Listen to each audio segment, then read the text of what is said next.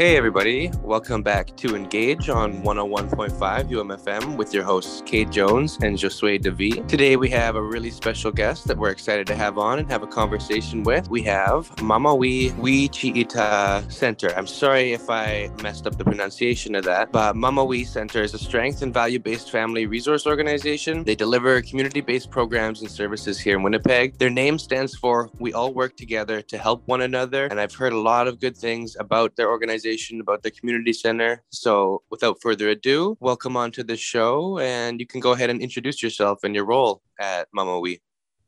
Hi, yes, my name is Rosalyn Boucha. Most people call me Rosie. Ni babanesi kwe Indigenous Kaz Makwa Ndodem Gabekanang and Dunji Jigo Anamaki Wajing and Dunji. So I'm the communications manager here at the Mawi Wichita Center, and I've been with the organization so just over about a year. Awesome. And just as a sort of background, what is the main purpose of the center and your day-to-day there?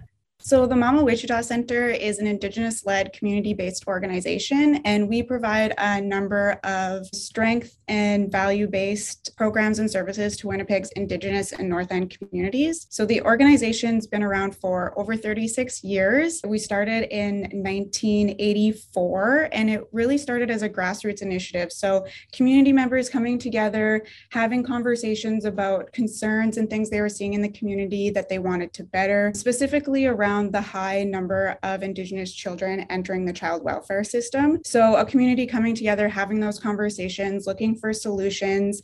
How do we support our community? How do we support our children and our families? How do we work against these systems that were set up to be against us? And, how do we really invest in our future and come together and build strength within our community and create better futures for our community? So like I said, it's been around for 36 years.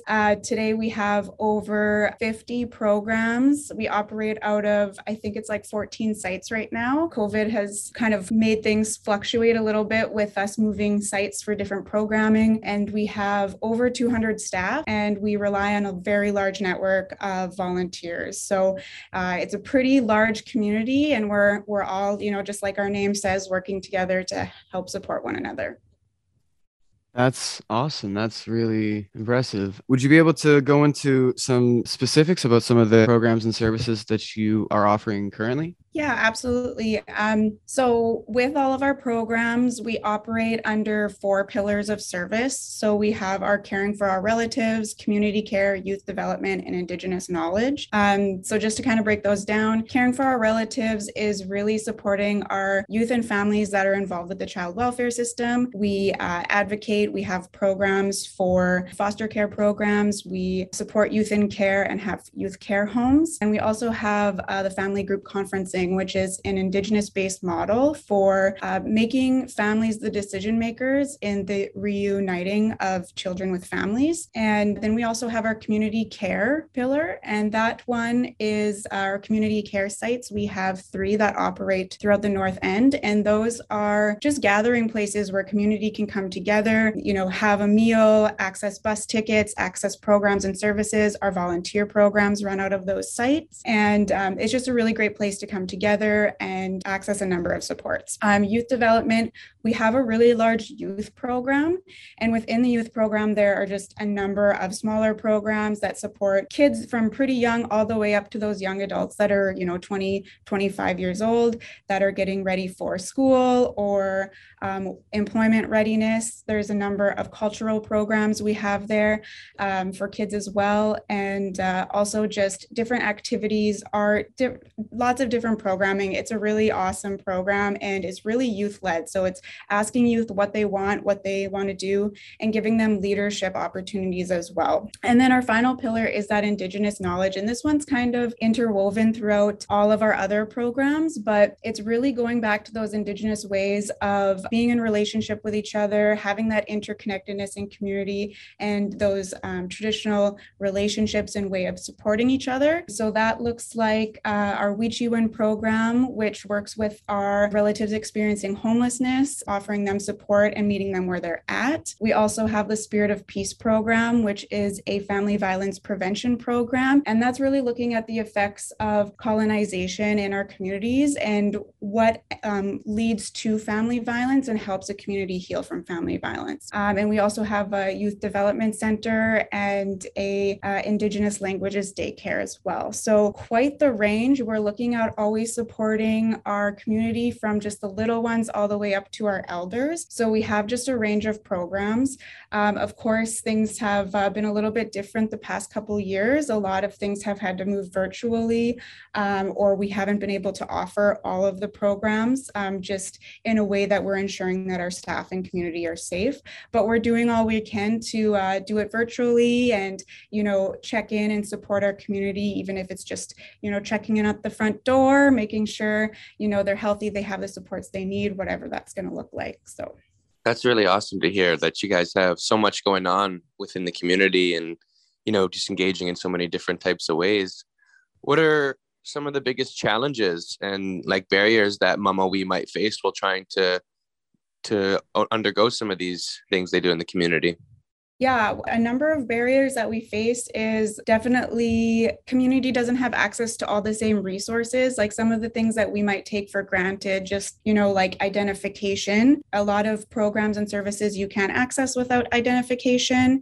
Phones are also a barrier, even accessing some programs if you have to call and wait on the phone, if you're doing a pay by minutes, things like that. That can be a real challenge, a real barrier for a lot of people. And a real barrier we're seeing too with the COVID-19 pandemic and a lot of our programming is having to go virtual is our community doesn't have access to, smartphones all the time or tablets or computers or any of these resources that you would need to be able to access the programming. Additionally, I had mentioned our Spirit of Peace program, which is the family violence prevention, and it can be a real barrier to have these support groups when people are disconnected. So even if they're attending virtually from home, that can be a real barrier. And we have been really kind of battling that and trying to get back to in person while still being safe. Definitely sounds like a challenge in itself. And you spoke on COVID-19. Has there been any other major barriers from COVID that's caused for you guys? I know you guys moved to online and things like that, and people not being able to have,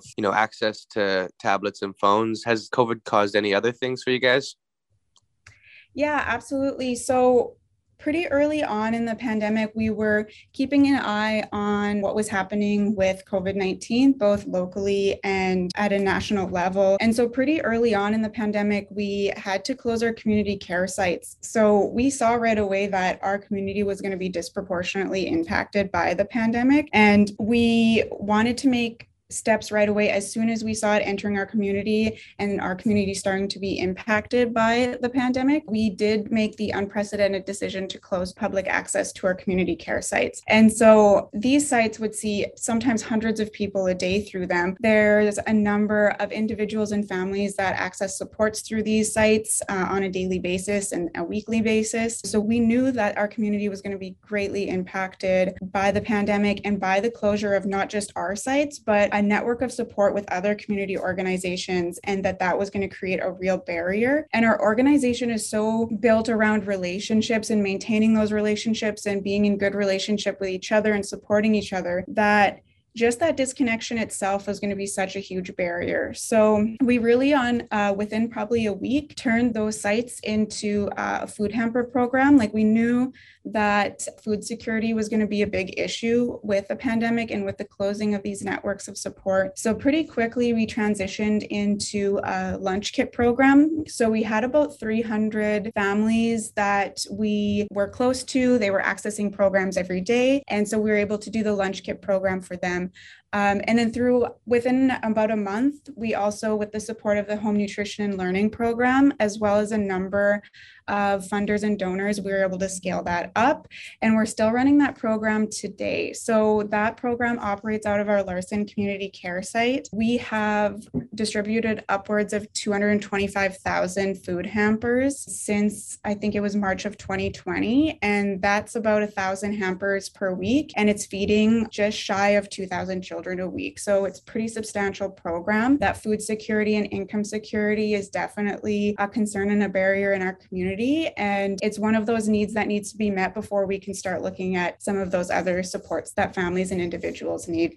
Absolutely. Just one of the most fundamental things. And that's very impressive. And yeah, just personally appreciate that you're able to do that for our community. That is really amazing. A question we like to ask on the show is in regards to all these barriers, assuming hypothetically you could have every barrier lifted, including like, all the funding for any programs and just every barrier lifted, what would be a priority? What would you want to see change if you were in that case? Oh, wow, that's a really good question. We would really focus on going back to those traditional ways of knowing, doing, and being. I mean, that's something that we work on, that we try to put into all of our programs and services. But if we weren't facing these barriers all the time, we could put so much more into, reviving our languages and our land-based education and, really celebrating and investing in like letting our youth thrive, really putting those resources into advancing and celebrating our youth and growing our families and just having that safe and healthy communities. That would definitely be something that we would be focusing on. So really building better relationships in our community, both within our community and our families. I mean, again, that's something that we're doing, but we could just go so much stronger in that area if we weren't facing some of those barriers all the time, for sure. Definitely. Yeah, no, super, super incredible to hear, and definitely what we wanted to hear, and it's unfortunate sometimes, community organizations don't get the full supports they need. Sometimes, they're unrecognized by different government officials or city funding and things like that. So our hope is that, a lot of these organizations and people can have these barriers erased so they can do the good work that they want to do. If one of our listeners wanted to access Mawi's programming, or even, I guess, like, let's say one of our listeners wanted to come and be more involved with what you guys do, maybe work with you guys, where can they go, and what's the best route for them to do that? Yeah, that's a great question. So usually I would say, come down to one of our community care sites. All of the sites do remain closed to the public right now. So the best course of action would be just to call our main line, which was 204-925-0300.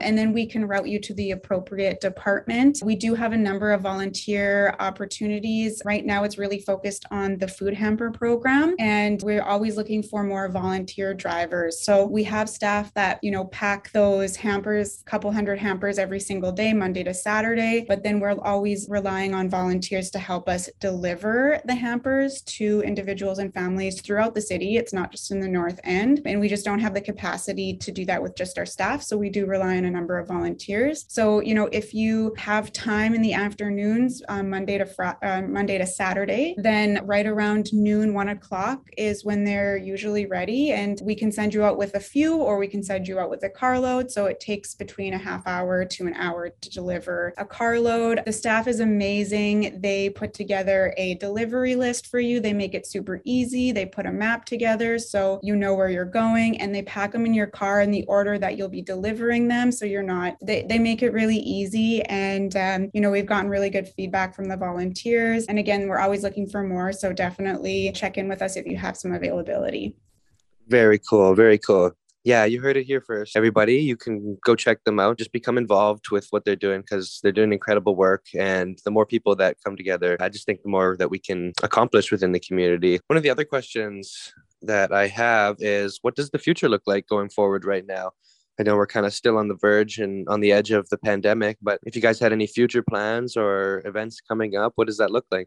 Yeah, absolutely. Lots going on in the background for sure. And, a little bit at a standstill with the pandemic. A couple of our sites are operating with COVID programming. So the 445 King Street location, the Gathering Place for Truth and Reconciliation, is operating as a rapid COVID testing site right now. So that will be in effect as long as it needs to be. So we're not really sure how long, but there's still a need in the community. So that's still in operation there. We also have our vaccination site at 363 McGregor, which is one of our community care sites. That site will also be in operation as long as we need to support our community in that area. And right now, we're also, in addition to the COVID-19 vaccine, we're also offering catch-up vaccinations for kids.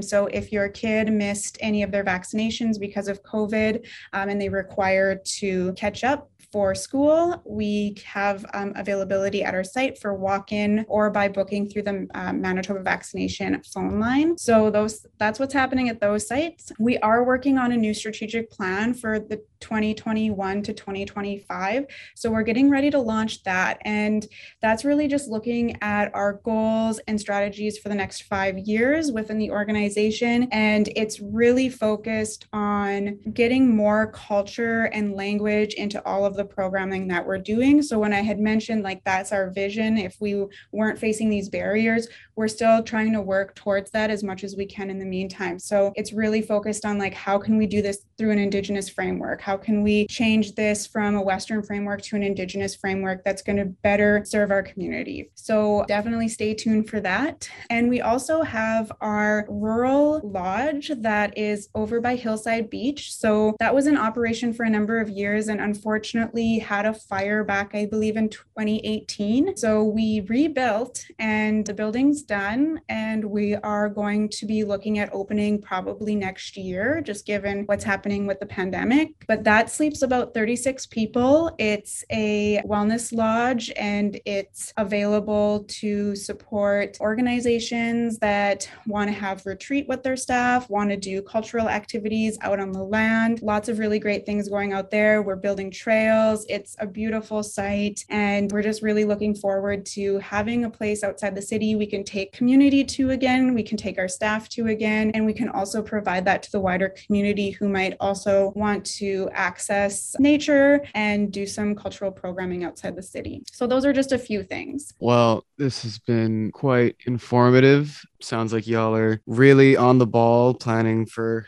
5 years from now. I'm excited to see what you'll be having going on during that time. Yeah, so before we wrap up here, is there any kind of PSA call, announcement just for our listeners and just the people in general? Any kind of events, any call to action, anything you need from the community to help support the community? Lots of good questions. Well, as we look at reopening, we're doing in a really slow phased approach to reopening our sites because we just want to be, as careful as possible, keep our staff and community safe. We know that our community has been disproportionately impacted by the pandemic and we want to make sure everyone's safe. So as we get ready to reopen, we will be looking for more and more volunteers for different programming. Specifically, I know it's a little early to start thinking about Christmas, but every December we do have our Christmas hamper drive. So we're always looking for volunteers to deliver Christmas hampers to families. We deliver about 200 every year, and that always happens the Saturday before Christmas. So we'll be posting on our website and social media if you want to keep an eye out for that. And then that again it's just awesome. You get to deliver food and toys to families for Christmas. It's a really amazing opportunity. So if you have availability, definitely join us for that. And again, the Monday to Saturday, we have the food hamper program that we need support delivering food hampers to our families. So if you're available, definitely reach out to us and we'll connect you with our volunteer coordinator. And we're always welcoming donations through Canada Helps, or you can access that at mawi.com/donate. And that just helps us support our community in a number of ways. So whether that is through programming or services or support or advocacy, every little bit helps. So if you can, definitely support us in that way as well. Very cool. Very cool. That's awesome. I'm sure that we'll have a lot of listeners interested in exactly what you guys are doing. So if you guys are listening, once again, please go help them out. They're constantly looking for volunteers and more people to be involved. So yeah, it's incredible. You guys are doing incredible work. And one question we like to kind of give everybody as we wrap up here is we allow them to play a song that they want to hear, because as we air on the radio, a song that might follow the episode. So if you had any specific song that you wanted to play, you can go ahead and let us know, and we can make sure that that plays after this episode. Oh, okay. Can I think about it and get back to you? Yeah, of course. Yeah, definitely. Absolutely. So otherwise, thank you so much for taking the time out of your day to come and speak to us and educate us and our listeners on what y'all are doing. Sounds amazing. I'm very impressed. I learned a lot today. And I'm just very grateful that you would take the time out of your day to do this. Well, thank you so much for having me. I hope I covered enough. I also just want to say, it's not just me. I'm, privileged enough to be in a position that I just get to promote the amazing work of the staff at the Mawi Itata Center. And it's really the work of the community and the staff. And I just get to be the person to, promote it in areas like this, where I get to say how awesome the organization is. So I just really want to do a shout out to our community and our families and the youth that we work with, and our staff and volunteers, because they're really the ones out there on the ground making big changes in our community. 100%. Absolutely. Love to hear it. All right. Well, thank you so much for having me. Thank you. Yeah, no, absolutely. It's been a pleasure having you on. Yeah, we're excited to see what you guys have going on in the future. We're excited to see the next steps that you guys take, and we're excited to see the growth. It's always good having supports like this in the community, and, just getting the word out there that more people can hear about it. So yeah, it's been a pleasure having you on, and I'm sure that we'll talk soon. Okay, sounds good. Do you need anything else from any additional information from me before it posts, or are we good? I don't think we actually covered the specific handles for social media and any website or anything like that. Okay. So you can find the Mawi Wichita Center on Facebook, Instagram, and Twitter. And our handle is at MA_MAWI. And we update a lot. We have a lot of opportunities and programming that we post about. So if you want to give us a follow, then you'll be the first to know about new programs and services, different supports, care packages, things like that. And then also volunteer opportunities. Awesome. All right. Well, thank you so much, Rosie. This has been Engage on UMFM 101.5 with your hosts, Kate Jones and Josue Devi. You were just listening to Mawi, and we'll see you guys next week.